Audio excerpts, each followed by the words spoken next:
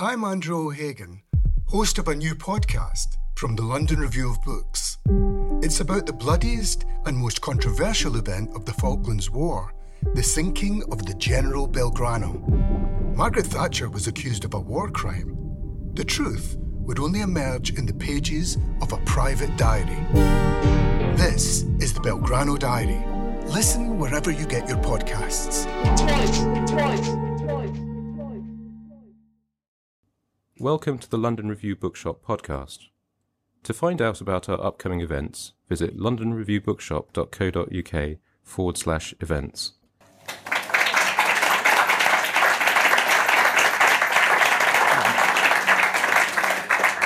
Good evening, friends. I think you're in for a treat. I have had a wonderful day, mostly today. I did begin it a few days ago, but reading Colin's book all day today. I've been immersed in the life and culture of the book, and it has been thrilling. I really do believe it is a great book.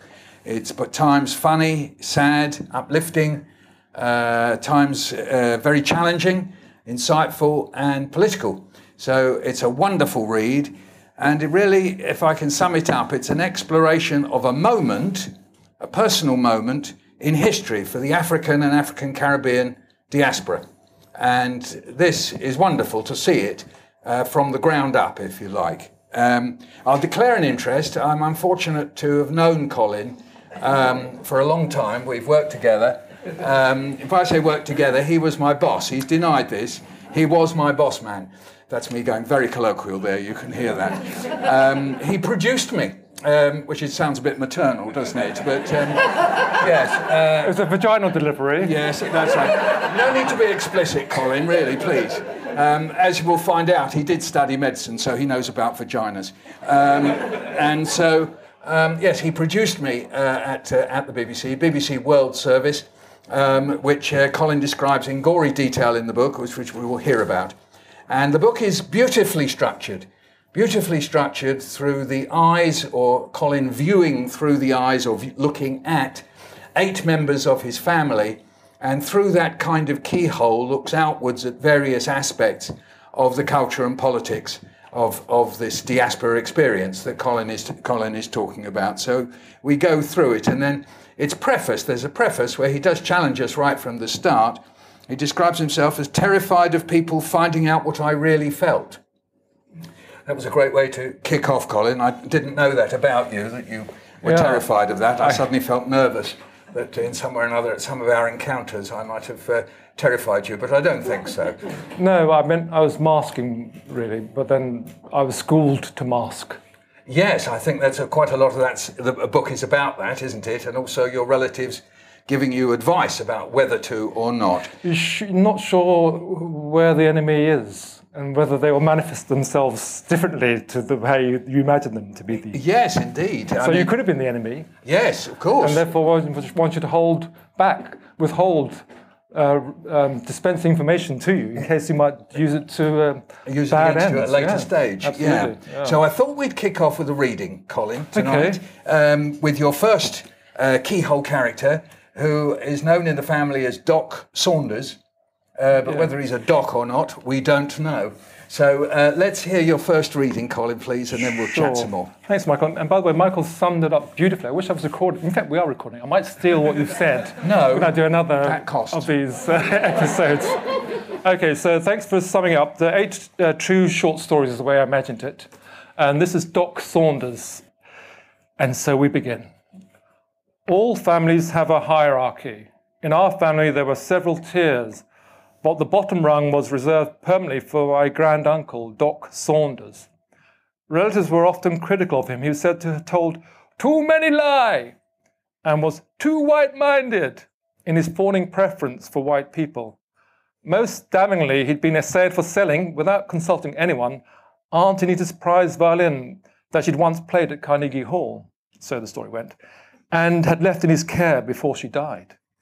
No one had spoken to Doc Saunders in over a decade, but when I was 19 and was offered a place as a medical student at the London Hospital, now the Royal London Hospital, he appeared to be a possible saviour.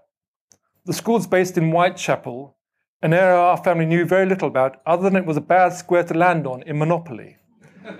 Arriving there in 1981, the Monopoly board didn't seem to be wrong.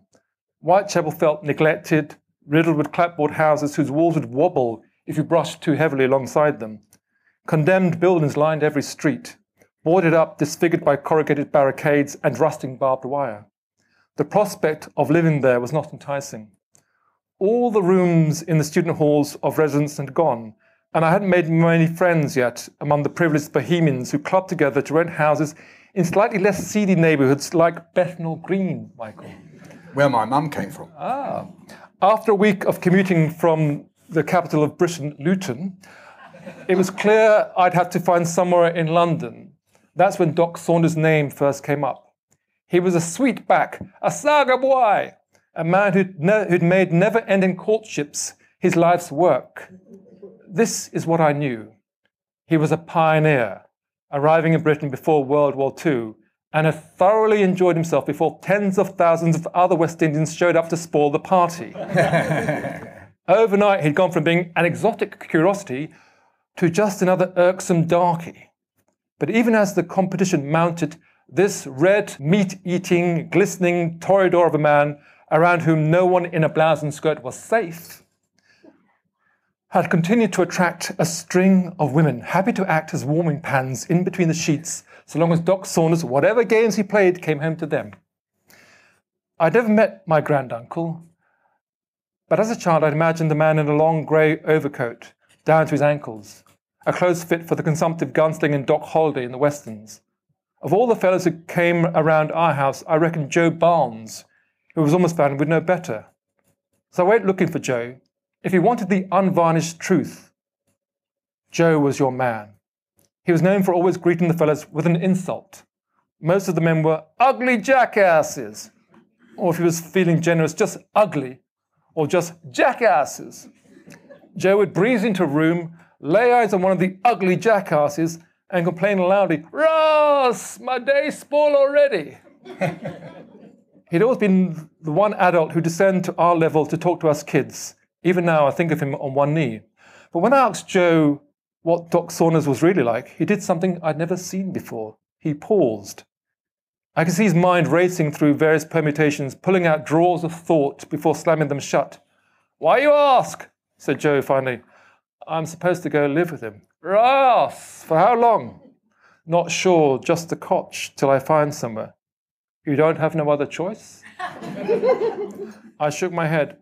"Well, I might say it could be worse, but I don't like tell no lie."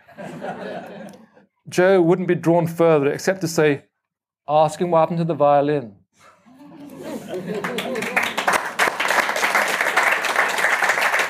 So let's just do a little bit of backstory in case people don't know. So you were brought up in Luton. Don't get too excited, Capital of Britain. Yeah, that's right. Mum and Dad working in Vauxhall Motors. Yeah, Vauxhall Motors in a one-employment town. So Vauxhall Motors employed 40,000 people in the 70s. The population was 120,000, so almost everybody worked there. Yeah. And you went through a posh schooling because your parents made some sacrifices. Yes, some sacrifices. At this point, Michael, I always tell the audience that my education was funded by marijuana. So, what's marijuana? Marijuana is that thing you smoke too much of, Michael? I've never touched it. You might know it as ganja. Right. I was once stopped in the street in Finsbury Park by a guy who said, "You want charge?" I said, "Sorry? What's charge?" You know what, I've never found. You know what it means? Like charging up a battery. Yes, I do now. Never. Anyway, sorry, I interrupt. No. Sorry, carry on. So I'm 10. Imagine I'm 10. Yes. I'm 10 and I have good brains. And my parents are feeding me all the fish that they can, but it's not going to work because I'm destined for the failing state school. It's called Rotherham. It closed down in the 70s. So they were right. And so my mum says to Bad Guy, my father, who has these terrible bags under his eyes, permanent bags under his eyes. Can't imagine. Beautiful look. Says to Bad Guy, "We must scrimp and save and send this boy to a private school so he can get some education." And at the time, my mother's not working at Vauxhall Motors then, she does later, but at the time there's only one wage coming in, and at that time there were 5 children. And so Bad Guy reckons the only way he can come up with the school fees is to sell marijuana. This magical substance. Yeah, so I'm his bag man. So we bag a little sort of bleaching powder sachets of marijuana, and we drive around Luton dropping it off. And you're about 11 at this 10, point. 11, yeah. Yes. And so that was the kind of the genesis of why I would one day end up talking to you on this wonderful stage in front of this erudite crowd. Yeah. But for marijuana, I would not be here. With a posher voice than me. Yes. This is the Luton voice. What are you talking about? Yeah, so I got to the school. I was very lucky to go to the school because it was run by American monks. It was in St Albans, which is quite a leafy suburban commuter town. And it was run by the Brothers of the Sacred Heart of Jesus. And I was Should I cross with you when you do that? I don't know. My one goes spectacles, testicles, wallet and watch. It's slightly different. Yeah. North, south, east and west, I think is what we do. But I was very fortunate because they're Americans. And this is in when I went to the school, it was in the early 70s. And there was still this kind of backwash of the civil rights movement. And so they actually felt bad about what had been done in their name towards black people in America. So they treated me, and my brother also went to the school, very, very kindly. And after a while, newsflash, Michael, marijuana selling doesn't pay after a while because you're going to get caught. Right. So after a while, that guy, he got caught, and the police came, raided the house, dug up the garden, rifled through the house. Miraculously, he never went to jail, he got a big fine. But soon after then, my mother's so ashamed about all of that business, she kind of turned a blind eye to it, in all honesty. Because he was doing good. It was getting me to be able to sit with you 40 years later. Yes. She showed him the door. And so I remained at the school, but the money had run out. And whenever the bursar would send a note back to Mrs. Grant, Ethelyn, my mum, more or less saying, you're late with the fees again, my mother would write back immediately, and she'd say to the bursar, remember the Catholics, what would Jesus do? Very good. So I had a free private school education for a number of years. Yeah. Thanks to Jesus. Thanks to Jesus. Yes. Praise the Lord. Yes. Excellent. And can we just jump ahead to a little episode that I did wince the way you describe it. So this is the first waltz story that comes later. So this is your passing out. Christ, when you are head boy. We're looking at head boy, please, everybody. Head boy material. Yes, come on. that's right. Yeah. So, I was actually the head boy at junior school as well. Double whammy. And before that, I was an altar boy for 7 years. That's a lot of stuff there, actually, Colin. I had no idea. I didn't even know you were head boy till I read the book. Purely establishment material from the word go. Mind you, it sounds a bit racist, head boy, doesn't it? I have to Do you know what? careful. The other thing is that was when these American monks, they'd be replenished. That's right. They'd be, that's not quite. I mean, you know what I mean. Monk replenishment. Yeah, it's a well-known process. They'd come and go, and they'd go back, and they got fed up with St Albans. They'd go back to Louisiana or somewhere, and so there'd be a new monk would come over, and there was the monk that came from, I think he came from New Orleans, and he specialised in shouting across the courtyard when I was head boy. He'd say, "Hey boy!" I said, "That's not nice." And he pretended he was saying head boy, but he wasn't. He was saying, hey boy, like, you're from the South. You're not quite a human being, actually. You may be head boy, but you're just a Y. We know it from In the Heat of the Night, if nothing else. Yes. So, but there was a moment in this wonderful school, St. Columbus College, Sidney Poitier, manicured fingernails. They call me Mr. Tibbs. A very important moment in that film where he's been traduced by this racist cop, played quite well by Rod Steiger. And this racist Southern cop says, "What do they call you, boy?" And he says, "They call me Mr. Tibbs." That's good. That's good. That's good Poitier, that is. That's good. So there's a tradition, when you're a head boy, there's a kind of dance. You're invited to this wonderful dance, and you get to be on the head table, the high table, that kind of stuff. And then the previous head boy's there as well, with his parents. And the tradition is that the father of the previous head boy has to dance with the mother of the current head boy. And my mother went with her friend, Anne Hegarty, because Bagay wasn't around. She wouldn't invite him anyway. And I think the previous head boy's father looked at my mother and saw this, what he might have imagined, a poor working class black woman, and just took fright. And he wouldn't dance with her. And I was just mortified, actually. And it stayed with me until I finished writing this book, actually, that moment. Yeah, that moment of shameful moment where he did not do the right thing. And I suffered the humiliation that my mother suffered. I had a kind of a feeling of associative suffering for her. And I thought it was a disgraceful act. And I never quite forgave him. Well, I haven't And then forgiven him. she gets up and dances with Anne Hegarty. Anne Hegarty, yeah. So Anne Hegarty's, all my mother's friends, apart from the Caribbean people, were Irish. So we grew up in this Irish estate. Irish bingo players, you. Yeah. They're all Flynn's, O'Loughlin's, McLaughlin's, Aherns. So Anne Hegarty stood up and did the right thing by my mother, and all power to her. Yes, excellent. It's quite a difficult thing to write about, actually, because I just could not believe that my mother could be humiliated in this way by this. Now Paul would call them inferior people. This infy. Didn't know that his superior was a woman he refused to take her hand. Yes. There you are. Let's jump ahead. We meet your sister, who, can I say, some estrangement between you and Sister Selma, also mysteriously called Salome. Is that right? Correct. Or possibly dubbed herself Salome at some later stage? Yes, why not? Yes, well, she entered into the advertising profession where they make up stuff, don't they? She remade herself as a woman not coming from a working class family of Caribbean migrants in Luton, but she became a beheaded maiden. A Ghanaian or Nigerian princess. Why not? Yeah. So years later, I was in a radio studio meeting, talking about a book I'd written called Bag Out the Wheel, in which she appears. Bag Out the Wheel? It's here? Where it transpired that I was sat beside someone who'd worked with someone called Salome. And as I was talking to him, it was clear that it was my sister he was talking about.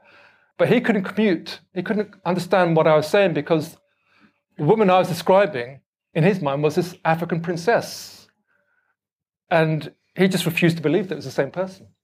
So she quite wisely decided that she must get away from the ogre of my father, bad guy. And she transformed herself. She underwent a kind of Hollywood transformation. And the reason for the slight estrangement is because she didn't want her story to be complicated. She didn't want to be outed as being other than the way that she presented herself to her Saatchi and Saatchi friends. So we were the skeletons in the cupboard, as it were, yes, who could reveal that she wasn't who she said she was. Okay, so also we have the figure of your father, who is quite dominant in the book as a whole, but you've got one chapter devoted to him.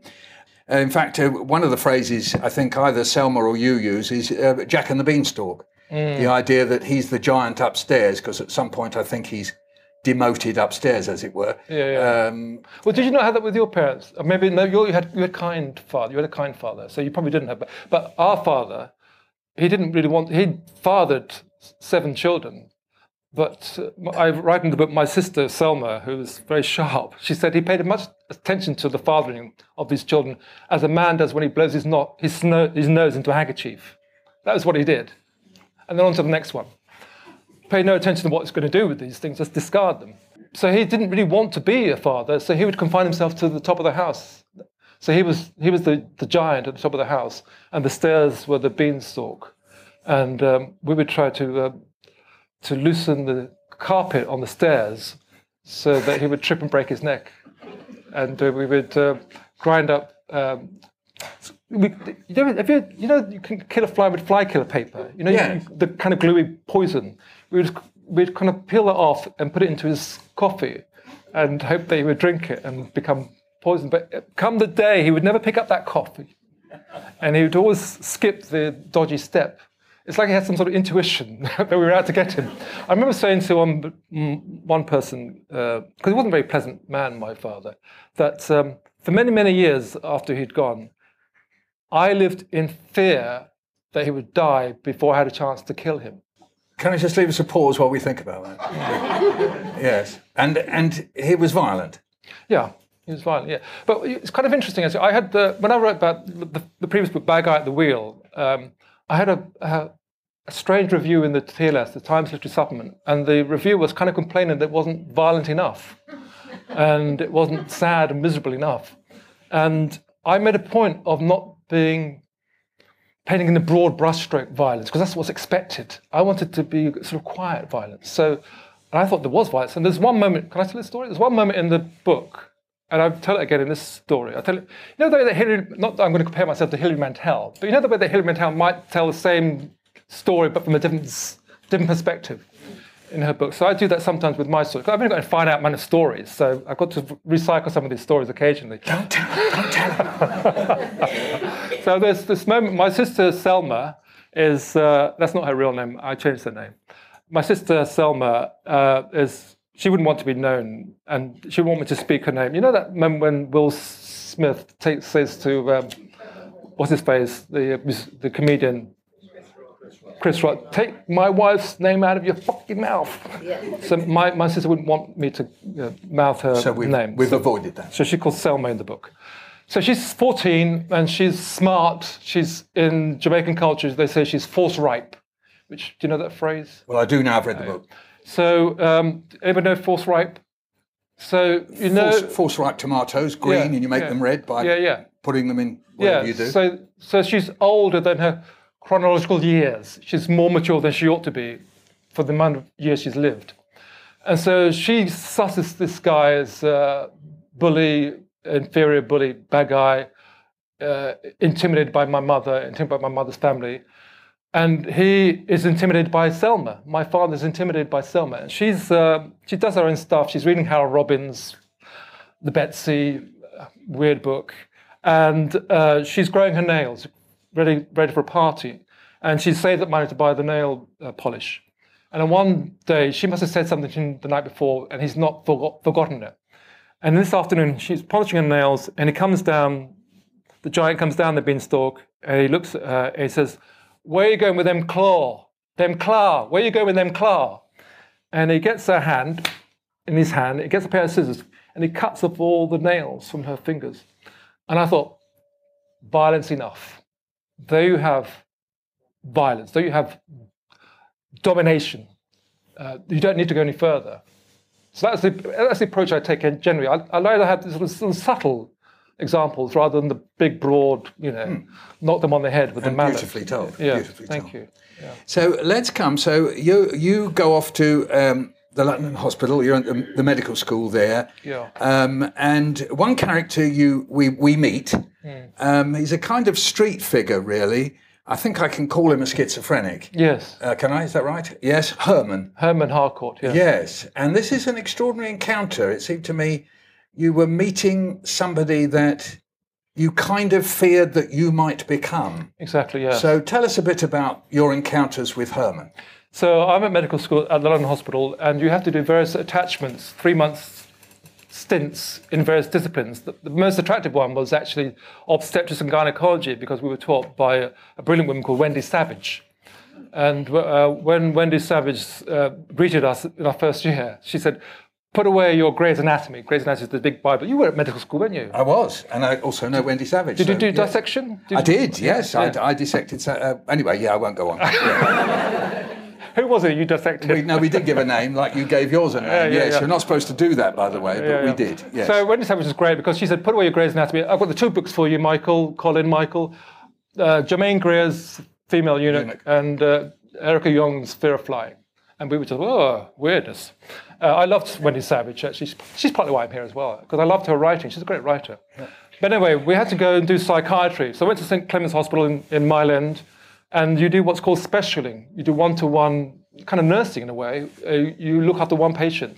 And I was charged with looking after this man, Herman Harcourt, who was a Caribbean man, and he was a Latin scholar. He was very bright. And he was from Antigua, I think. And he was about 50, and something had gone wrong. Maybe all the pressure of what was expected of him had tripped something in him, and he was now sectioned. And then when the section finished, he didn't want to leave the hospital because he became an agoraphobic. So my task was to walk with him, first for 100 yards and then back to the hospital. Next day, 200 yards. Next day, a mile.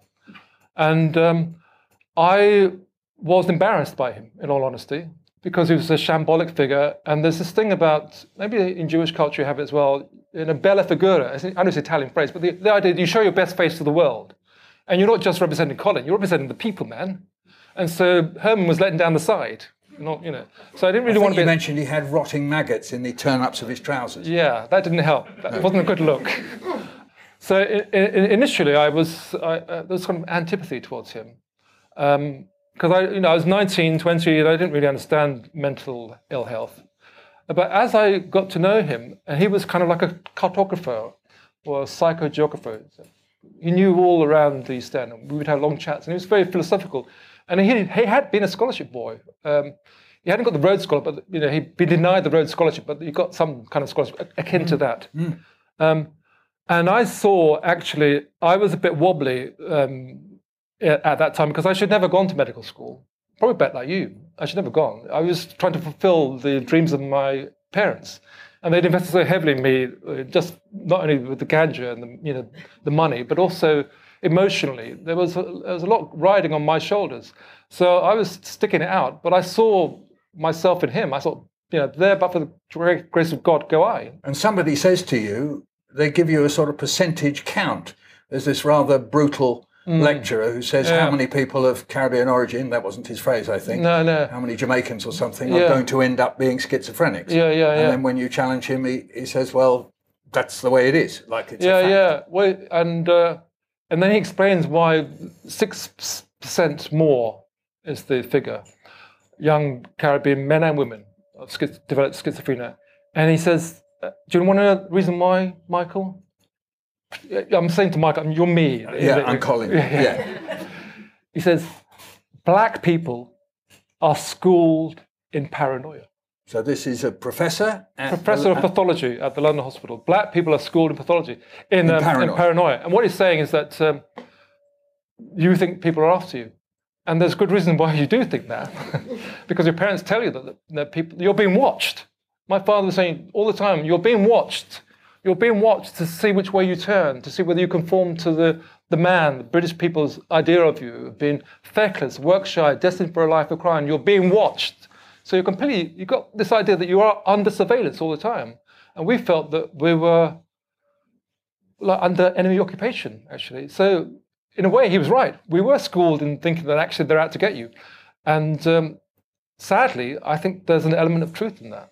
Well, in fact, one of the themes that you return to in the book is the idea of being positioned and whether you fight the positioning or not. That's how I felt it, that all these various characters coming at you from the outside world, not just the family, sort of positioning you and you wondering whether you are in that position or not. Yeah. So it's a strange dissonance that arises. I mean, I didn't probably express any of this to you when we were working together. We did used to have interesting chats in the. But did you feel I was masking? Do you think? Did I think you were a mask? Do you think I was? There was a veil. Do you think you got the real Colin? I mean, people know me now. I think, you knew how to write. You had dreams of writing. Well, you used to tell me every lunchtime. I know you. You used to say every lunchtime, I want to be a writer. I don't want to be a bloody BBC producer. So I said, well, don't get out and write. You're spoiling my story, Michael. All right, well, maybe it's all right, but No, you. Okay, so you. But I think wasn't a producer. I was just coming in as this layabout to do programs. Well, no, you were kind of akin to a Caribbean man. That's what I was thinking. You're like one of us, That's my mother used to say to me, and I'm being honest now, my mum used to say to me, find your people. Through life, look for your people. You'll find them. Clean your glasses. You're my people. You're my peeps. But a lot of people weren't my people, and I didn't know whether they could be trusted. The reason why all these Caribbean people have these nicknames. So my father's called, I'm sorry for Desiree, who's heard me say this before, and my wife and my daughter's heard me say it 1,000 times. I'm going to pretend tell them not to come next time. It's all right. So when I was growing up, we didn't have a television until 1972. The entertainment were the Caribbean people that I grew up with, all these amazing characters. They're like the characters in Sam Selden's The Lonely Londoners. I thought they were the source material because they were sharp, man, and they all had style. You can't take away style. You can starve someone, but you can't take away their style. You can deny them employment, they're going to have style. You say you can't work here, they're going to pull the collar up and they're going to walk on by.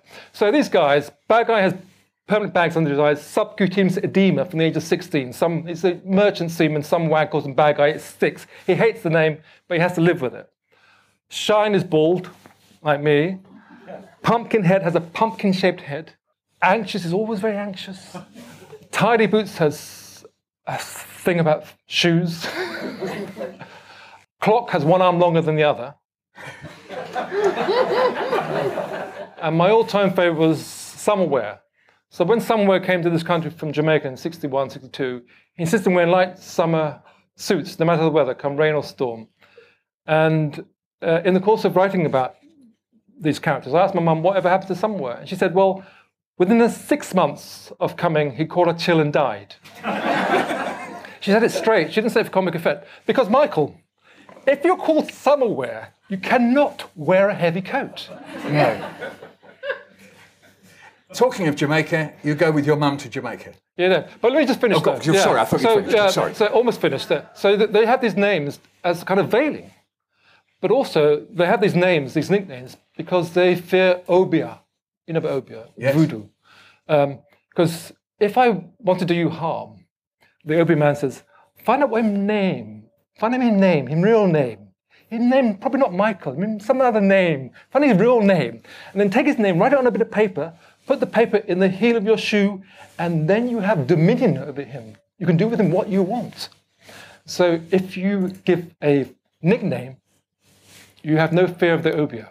Ah. Yeah. That's good. Yeah. So, talking of obia, we go to Jamaica. We go to Jamaica. We go to Jamaica with your mum. Yeah. And part of it is to make a radio programme, but also it's an exploration for you.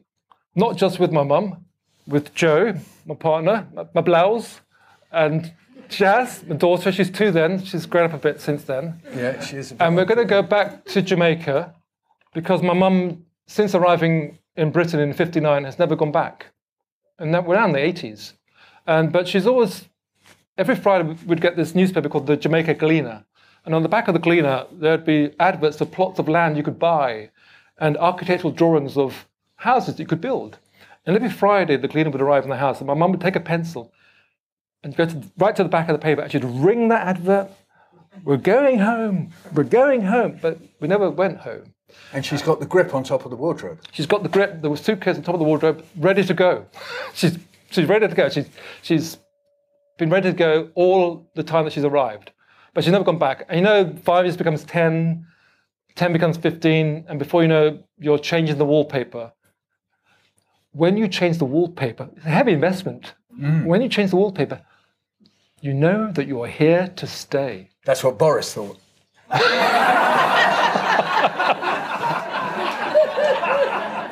We're playing snooker now. I set them up and Michael knocks them into the back of the hole.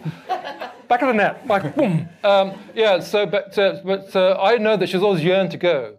So I've had a kind of interesting time with the BBC. Most of the time it's been great, but there's been a few moments where it's not been so great, which are in the book. But in this moment, I convinced the BBC. I think it might have even been Anne who might have let me go. Anne, who's here? Through. Wave to Anne, everybody. There's Anne. Props to Anne. Respect to Anne.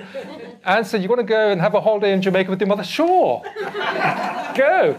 So the idea is to go back to Jamaica and chart the impact of her arriving in a place she hadn't seen for 35 years. And all through my childhood, my mother, I think, has been stymied by being in England. And I didn't realize the degree to which she's a flamboyant person. But in England, she's rather constrained, rather reduced. Although she might recite Gunga Ding on a Saturday morning cleaning the house. She's schooled in the romantic poets in Rudyard Kipling, all those guys, Yeats, Wordsworth. But when I thought of her, I think she would say that there was no real happiness in Britain. And she would just sort of stare at the walls and wonder what had happened to her, because she had greater... How old was she when she came? She was 24 when she came, but she had great expectations for her life. And then she made a mistake and married this guy called Bag Eye. Big mistake. And she would have been a middle-class woman in Jamaica. But when we landed in Jamaica, in Kingston Airport 35 years later, suddenly she was singing, she was dancing, she was being cheeky like you, she was interacting with the people then, and she was haggling and hustling, and she was like an artist, drawing on all the colours of the spectrum. Whereas in England, I thought she was like an artist painting in black and white. And I suddenly thought, ooh, what would it have been like if she hadn't left Jamaica? If she'd stayed, would she have been as vibrant and as vivacious as she was in those few weeks that I saw when we went to Jamaica 35 years later? So sometimes I think people, they have one narrative of migration. Migration is to come to this wonderful place where you can better yourself. Yeah. And it's a story of whether you're going to be successful or not, which is true. But the other narrative is what sacrifices do people make to come here? What do they leave behind? And I think that they traded the kind of financial security, maybe educational security, for emotional wealth. And so I take my hat off to my mum and to Bagai as well, and all those people who have made that calculation that actually, despite confining themselves to maybe a miserable life in terms of the splendour of what they're used to, they're going to make their children's life better. And she kind of teases herself with the possibility. She looks around, could she live up here in this place and where there are mosquitoes and it's a bit cooler and this guy sort of flirts with her and so on. But in the end, she gets back on the plane and comes home and has never left, has she? She hasn't left. In fact, she's come and lived near you in Brighton. Yeah, I'm the magnet. Yeah. I'll tell you a little secret. So I'm one of 7 children, and I wonder whether have you got siblings? Yeah, I've got one. One died, but I got one, yeah. So, in the modern way, people have these sort of circles of connectivity, WhatsApp groups, or they might have a kind of closed group on email. So I've got siblings who have a kind of a connection with my Uncle Castus, is in the book. And inadvertently, I'm not in the circle. Inadvertently, I got included in one of these emails. They copied me in wrongly. And I was outed as the special one. Oh, right, yeah. So that's... It wasn't a compliment. No. You're, as it were, the snobby one to one side. You're the one who thinks he's too big for... The one who thinks you can avoid disciplinary hearings just by saying, that's not me. You've got the wrong person. Yes. If you're looking for plump lips that last, you need to know about Juvederm lip fillers. With Juvederm Volbella XC and Juvederm Ultra XC, your lip look, whether it's subtle or bold, can last up to 1 full year with optimal treatment and no additional maintenance. Find a licensed specialist and see if it's right for you at Juvederm.com today. That's JUVEDERM.com. Add fullness to lips in adults over 21 with Juvederm Volbella XC or Juvederm Ultra XC. Do not use if you have severe allergies or a history of severe allergic reactions, or if you're allergic to lidocaine or the proteins used in Juvederm. Tell your doctor if you have a history of scarring or taking medicines that decrease the body's immune response or that can prolong bleeding. Common side effects include injection site redness, swelling, pain, tenderness, firmness, lumps, bumps, bruising, discoloration, or itching. As with all fillers, there's a rare risk of unintentional injection into a blood vessel, which can cause vision abnormalities, blindness, stroke, temporary scabs, or scarring. For full, important safety information, visit Juvederm.com. Well, on that note, we'll end our chat for the time being and open it up to the floor. So please, folks, any questions? Congratulations, Colin. Oh, thank you. You managed to finish yours. I'm still working on mine. Keep on going, keep on going. But it is going to be called Stush. Nice. It is a quite emotional process, writing your memoir. Particularly people like us who spend a lot of our lives masking and having that divided connection between a place that's 6,000 miles away versus where we are and what we're confronted with on a daily basis. What did you feel at the end of completing yours? Because I'm not at that stage yet. How did you feel at the end of completing it in terms of going through that process on a therapeutic kind of level? Well, I didn't think it was therapeutic, but I did enjoy it. And one of the great things about writing memoir is that you can continue conversations that you've had with people who may not even be around anymore. So I enjoyed that. I mean, that's why I enjoyed writing my my book about epilepsy because I could have continued my conversation with my dead brother. But I enjoyed reflecting in the book stories which I knew were kind of interesting when I was growing up. I thought it was a weird household here. And one of the, I mean, Michael, you can speak to this as well. One of the joys of writing is to kind of reach, to grasp something which is almost impossible to grasp, but the joy is to make the attempt. And so I think I made a kind of a stronger attempt this time to be more revelatory without being naked. I was having a chat with my friend Nick about what's the difference between being nude and naked, and about how you might feel that you can expose yourself but still feel protected. So there's a way of writing where you might, people who don't know you might feel, oh God, this guy, how does this guy walk through town without any clothes on? But in my mind, I'm kind of covered with all the kind of the techniques that I use to describe the world in which I inhabit. So I'm clothed, but I'm naked. So it's a bit nervous being exposed in this way. But actually, I've been sitting with these stories and these thoughts for quite a long time. It's quite, in a way, it's quite a privilege to be able to, in a coherent way, to allow people to just to think about how varied your thoughts might be and how rich and what a kind of tapestry is going on in your head. And the more specific you are, the more hooks you give to anybody reading it to go, oh, I kind of know that from my background or anybody's background. At least as I was reading it, I was going, I know that. So whatever you were talking about, because you were so specific. Yeah. It's a nice paradox. That the more specific and culturally specific you are, the more you open the door for someone reading it from a different culture or cultures and going, I get that. So but also, that's powerful. But also it's powerful to be able to say to people who you write about that your life matters, and you've included them in the book. You've you know that line Willie Loman in the Arthur Miller play, the Death of a Salesman, and the wife says, you know, he matters. Tell him that he matters. You know, people want to know that they matter, and I wanted to know. And I wanted to express that the people that I was writing about mattered. And I hadn't really, and it kind of was a kind of honouring and a kind of sharing, because actually these are, you know, wonderful, dare I say it, wonderful, rich and exciting stories that add texture to the culture in which we live. And so I felt rather pleased to finish the book. I mean, a work of art, as you know, never finished. You just abandon it, don't you think? I've had enough of that. On to the next. Well, that satisfied the publishers. It's good enough. Yeah. I mean, it's pretty. I mean, I think, is it Phillips, the psychiatrist, talks about, you know, arriving at a position where you find that your partner is good enough for you.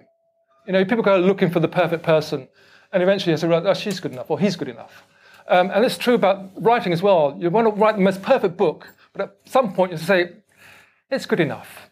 So I'm enjoying reading the book again, which is a good sign, because you don't necessarily, it's not guaranteed, is it, that you kind of enjoy what you've written. After a while. Thank you for that question. Yeah. Another question. Yes. Go on. Snezhna, yes. Maybe it's a bit early to ask you this question. The title, I'm Black, so you don't have to be. What's been reaction to that? Yeah, well... I think it's a fantastic title. Thank you. I was worried about it, Snezhna. And I was talking to my... I hate people who are proprietorial. My agent. I was talking to my friend, the agent, Sophie, earlier about this. And maybe 18 months ago, I was nervous about it because I thought it was a kind of witty title, slightly ironic title, but people who didn't know me might just take it at face value and think that I hate being black. I'm one of those sort of self-loathing black people. That's what I was worried about. But the reaction's been quite good because quite early on, I explain in the book anyway. Maybe people have passed on the explanation. So I have this uncle whom you know. I have this very lovely uncle. Is he here? I hope not. But it's great. It's called Castus in the book. I've had to change his name. He wouldn't mind actually, but he pretends that he might sue me.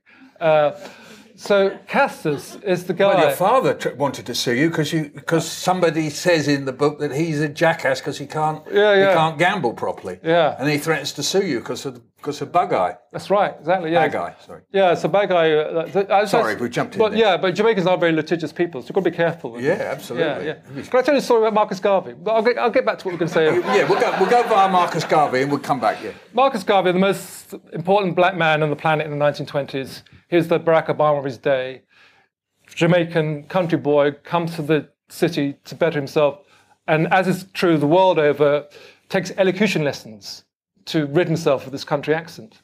Enters statewide elocution competitions and always comes first, until one occasion he gets up to speak, to do his normal oration, and some bugger jeers and heckles him. He comes third.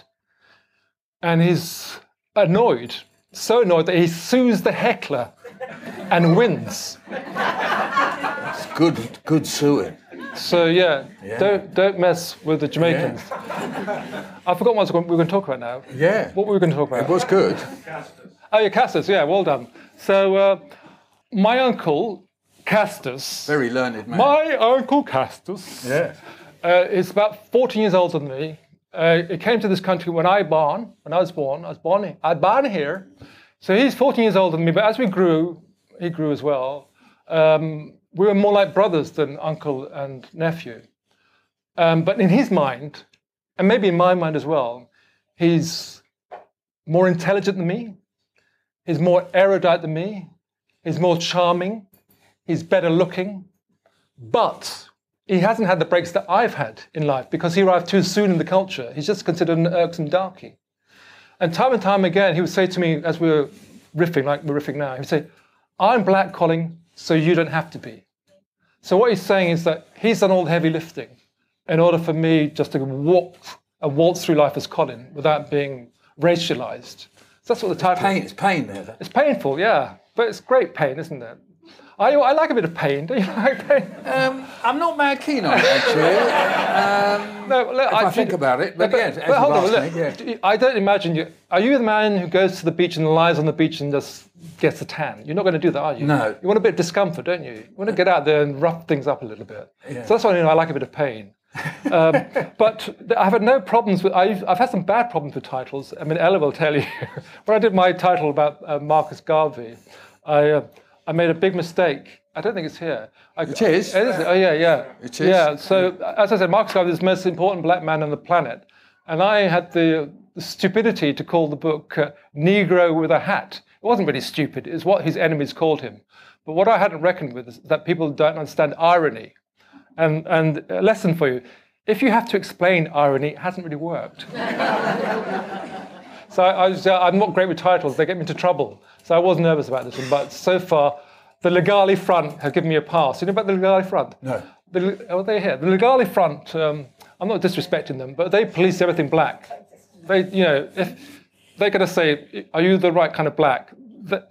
And so Ella was there, and in fact, Nick was there. My first talk in the Haringey Library in the Marcus Garvey Library for my first book. So when you've come here and you're in awe of Michael and me, and you're sort of bowing and you think, oh, what wonderful presence. And I was like that. I was where you were just a few years ago, and I was in awe of writers. I dreamed of the moment I'd have my chance to be the one that people are paying attention to. And I went to the Marcus Garvey Library to give a talk about Marcus. It was in respect for the fact that they lent me the books in order to write. So I'm there, and I got 40 books for sale, and the Legale Front don't like the title, and they don't like the subtitle of the first review. I got a review in the Telegraph by Dominic Stanbrook. It was a good review, but the sub-editor's headline was "The Black David Brent." So Marcus Garvey is a buffoon, a charlatan, a disgrace to the race. And the Legale Front thought that I'd given the sub-editor license to depict Marcus Garvey in that way. So they summoned the troops to my first talk, and it wasn't pleasant, Mike. No. So what happened was I realised there was going to be problems because there was word on the street, and there's about 70, 80 people in this room. And I got Uncle Castus came. And I thought there's going to be trouble. I'll get Castus here. So he's the cavalry. But even he couldn't talk. He's got, it's a big Jamaican voice, but he was kind of intimidated. He couldn't keep the Legale Front. No, the Legale Front. But there were 70 people there who wanted to dishonor me. in some way. Oh dear. Well, my uncle say they want to take you around the back of the building and pummel you to death with a baseball bat.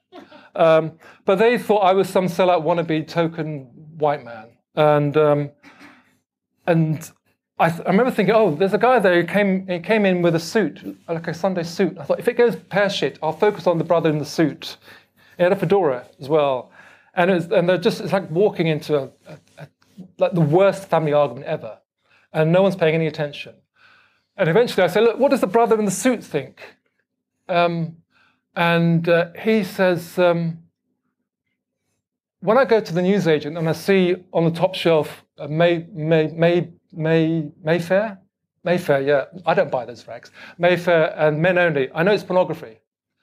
And I'm going to quote now, there's nobody recording this, I'm going to quote what he then said. Maybe I shouldn't, I might get into trouble. I'm not going to say it. He made some comparison to a leader from Pakistan who wore a suit, Jinnah in a suit. And what I hadn't reckoned is, and I must have known this, that don't mess with the Jamaicans, for starters. But Jamaicans can do menace like no other. So I had these guys walking behind me, kissing their teeth, thinking, I think, what's going on here then? And some guy said, look, what you need to do, Colin, is come clean. You're coming across as an arrogant shit. You know, we live the Marcus Garvey story. You're just treating it some sort of intellectual exercise. And you work for the Bumper Club Broadcasting Corporation as well. Is that what it stands for? Of course. Oh, I never knew. So they say, you knew. They say, well, why don't you give away a couple of copies, Colin, then we can read the book and make an informed opinion. And I say, fair enough. And I'm sure it's not your fault, but they've closed the library now. Ah. Definitely. That's a shame.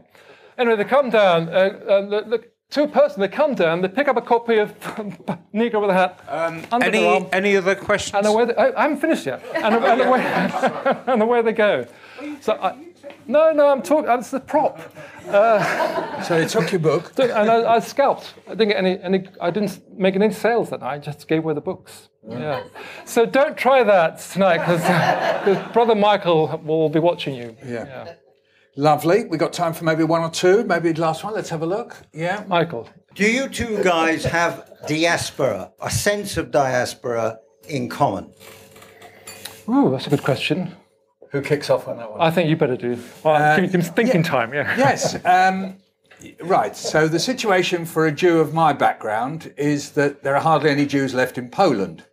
And most of my relatives came from Poland and Eastern Europe. And so the mashpucha, as you would call it in Yiddish, and the mashpucha have all gone. The ones who survived were in Britain and America. And the ones in France were killed, and also, I say, the ones in Poland. And my father, who always used to talk about the Heim or the Heim, which is the homeland, was not Israel in my family, it was Poland. And so I have always a strange feeling. I've often worked in London schools and hearing kids talking about going with their grandparents to Bangladesh or Jamaica or other islands in the Caribbean or to Ghana and to Nigeria. And a sense of this duality is very powerful for the people nodding in the room who will know you travel and you go. And I've occasionally thought, well, wouldn't it be nice if I could go to Warsaw? Or wouldn't it be nice, because some of my relatives, it's another place called Dąbrowa Górnicza, and there was only one relative out of them all who survived. And so he went back with his sons. It's my father's cousin. He went with his sons. And that was a lovely moment for them because he found his birth certificate. Which is quite a funny story, actually, because the Polish authorities couldn't find it. And then they asked him whether he was of the Mosaic persuasion. And when they found out he was, and that he'd also fought in the Battle of Monte Cassino, he suddenly became the hero of the day, because that was the Polish Free Army. And it was a very moving moment for them. But I do sometimes think so. But in terms of a sense of diaspora, I do feel, but my diaspora, I don't have a sense of Israel being my homeland, but a sense of Poland being something to do with me. And as it happens, I'm going to Yiddish classes at the moment in order to sort of connect with it. Oh, that's very good. Yeah, I wish I could understand it. I'm only on class 9. Yeah, that's very good. Yeah. So I only know the Yiddish of my parents. So, but I totally identify with the yearnings going on in your book. And also, it's so powerful, the sense of double or even triple identities. But I always think, but it's nothing to be afraid of. I'm not suggesting you're afraid of it. If I can pick up to maybe finish on this, there's a tone in the book, if I might call it a slight, how can I call it, cultural pessimism. That's to say that somehow or other there's a place in which, no, there's a way in which you can't quite find a place.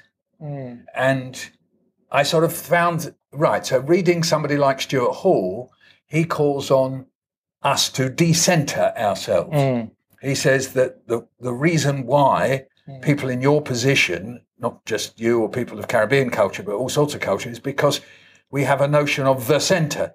And as long as there's a notion of the centre, which you express very well in the chapter on the BBC, then other people are in a fringe. But it's absurd. There is no fringe and no centre, really, in identity terms. We are who we are. And you throw that in the book, and I found that really, really powerful towards the end, and particularly in the BBC chapter, this sense of why are we stuck with this centering? If only we could de-center ourselves. Though in your own life, I would have said, as I know you, you've done brilliantly at de-centering, of challenging the centre and indeed overcoming it. So no need to be a pessimist, Colin, I would say to you. Yeah, you're winning. Thank you, yeah. I would say that in our culture, in Luton, and in listening to reggae songs, there's this notion that the Israelites we are the Israelites. Yes. We have this shared experience of being enslaved, not by the Egyptians, but the idea that there's some exodus, or that my mother would say, "This world is not my resting place." So she's not looking for a centre. Yes. She's only passing through. And I think when I grew up in Luton, we would default to other migrants. So whether they're Jewish, Mr. Kieslowski is Jewish, Polish guy, Irish, South Asian.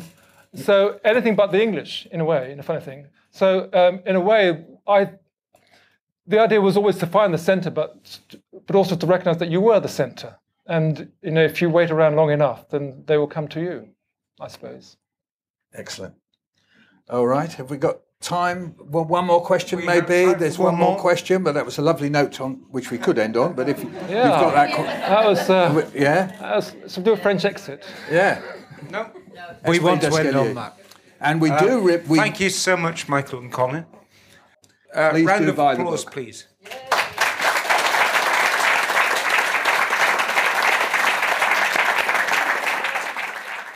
Thanks for listening. To find out more about London Review Bookshop events, visit londonreviewbookshop.co.uk/events.